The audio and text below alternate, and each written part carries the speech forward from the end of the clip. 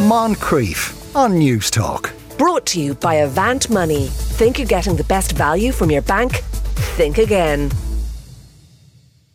Before that, something I suppose quite different. You'd be forgiven for not knowing exactly what polyamory is, or that it's a fancy way of describing having sex with a lot of people, but it seems to be more complicated and far more nuanced than that. Jana Zernigalova is a professor of sexuality at New York University and who also teaches an ethical non-monogamy course. Jana, good afternoon.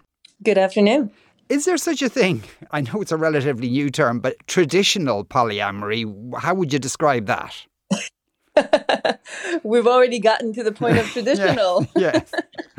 of this very untraditional kind of thing. I suppose there is the general definition of polyamory, which is the interest or the practice of having more than one serious, committed romantic relationships. Right. And is that, say, if it's three people, within that triangle, all are equal to each other, there isn't a primary partner and a kind of a sidekick or anything like that? That can be the case in a throuple or a triad. However, that's one of many, many possible combinations. And Right. there are many different ways in which polyamory can be done. Some people do it in what you described as a non-hierarchical way, where there are no primary partners and secondary partners and so on. The majority of people, however, do polyamory in a somewhat hierarchical way, where there is some level of hierarchy or importance of the different partners. Okay. And then within that group, could some of that group have relationships within another group? Of course, yes. So there are closed polyamory circles or groups, and there are open ones. The majority tend to be open. So you might have two boyfriends, but that one of those boyfriends might have another girlfriend or some casual partners on the side and so on. So yes, most of them will not be in this closed triad or closed quad, although some are for Right. sure. Okay. It's a very versatile form if you just take the broad definition of polyamory. So many different ways of doing it. And so for people listening then, Jana, what's the difference between that and an old-fashioned open relationship? So an open relationship, well, sometimes that term is used as an umbrella term for all kinds of non-monogamous relationships, including polyamory. However, a more narrow definition of open relationship is one where there is actually only one romantic, committed, serious relationship that is open to more sexual, kind of casual interactions with other people. And that is qualitatively very different from trying to have two or more committed relationships, because committed relationships take a lot more time and energy and bandwidth and emotional involvement than the more typical open relationship type. Right. Yeah. Okay. So what is solo polyamory?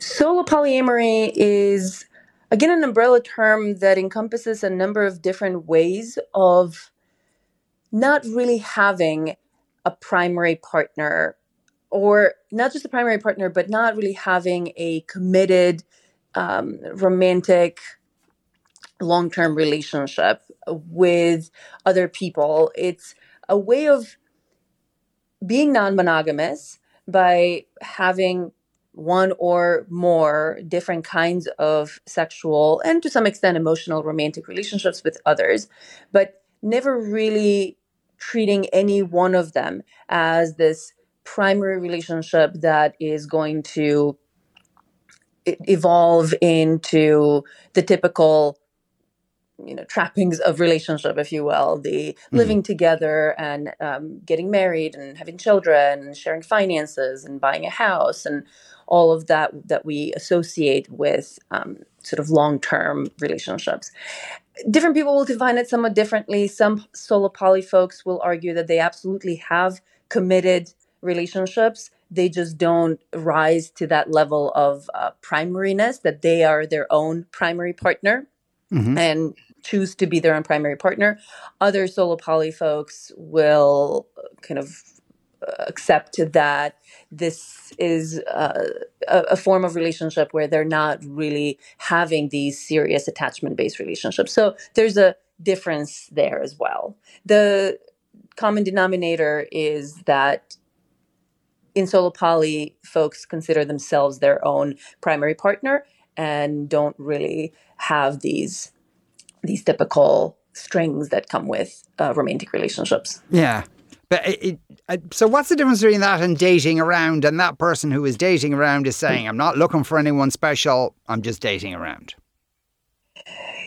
That is often not very different. The difference is in the intentionality and openness and honesty that comes with doing solo poly versus dating around. In the dating around world, often you might be doing exactly that same thing. However, often is not really being communicated with the other people, and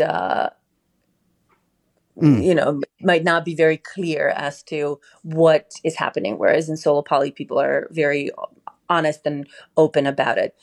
As I said, some solo poly people might say that the dating around is the more casual version of solo, where they're not trying to have, those people are not trying to have more emotional, committed, ongoing relationships, and that differs from solo poly, which is focused on actually having some ongoing relationships, even if they don't rise to the level of primariness. So there's some overlap and there's some difference between these two. And it's also to some extent a spectrum, right? Exactly what kinds of relationships, how involved different people get with these different partners. Gosh, it's very... Well, it's complicated, but it's also, but anybody, like, your definition of a committed relationship or a 50% committed relationship might be different to mine. And, that's true. Yeah. True. It's a complicated relationship landscape out there because now we have all of these different options that we can choose from. And that can change over time, what we need and want. That can change in response to the person or persons that we're with our circumstances. And, the good news is we have more options than ever. The bad news is it can get a little confusing and complicated. But I suppose, and I'm not trying to diminish any titles like solo poly, but in a way, if you kind of say, I'm this, the person gets at least a good sense of where you're coming from in terms of the kind of relationship you might want. Yes, generally speaking. Of course, just because someone says, this is what I am and what I'm looking for, it doesn't mean that emotions won't take their course. Sure. And complications can still happen. One frequent challenge that solo poly folks run into is that there aren't that many people out there who are interested in that kind of relationship. Most people who are looking for a relationship are looking for some level of primariness, even if it doesn't have all of the strings that come with relationships, even if it doesn't have living together or getting married or having kids.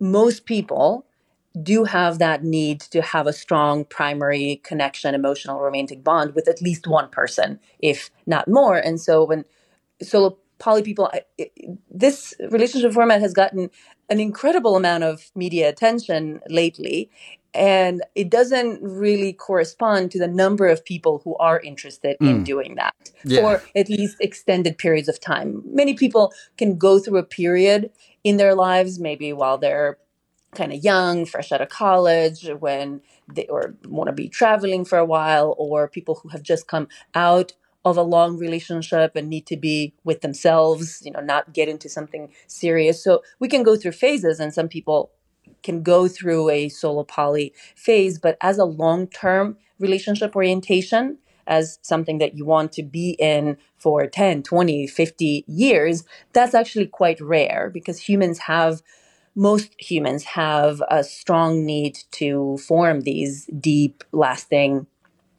very close bonds with other humans. And so it's often difficult for solo poly folks to find people who want to have that level of involvement and who also can maintain that level of involvement. Sometimes you meet someone and you really like them and they're like, I'm solo poly, so there's a limit to how far this can go.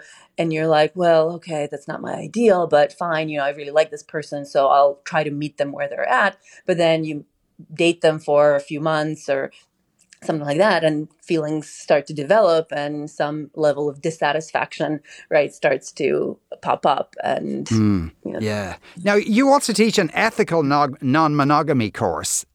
What are the kind of ethical challenges that surround that?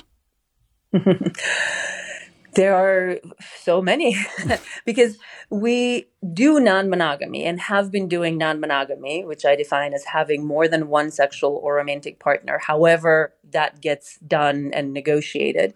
And humans have been doing non-monogamy since humans have existed. Of course, the majority of non-monogamy that has been happening to humanity, at least until recently, has been in the form of cheating, non-negotiated or non-ethical non-monogamy. And what we've been trying to do over the last 10 years or so as ethical or negotiated non-monogamy has risen to some cultural prominence is to make this not a lying and hiding and cheating kind of endeavor, but to be honest and open about these conversations, even though they are sometimes often difficult conversations to have. So the ethical, there are a lot of different components of how you go about making this ethical, but it starts with being honest and open about wanting to have some type of non-monogamous relationship with the people that you're going to be engaging in sex or romance with.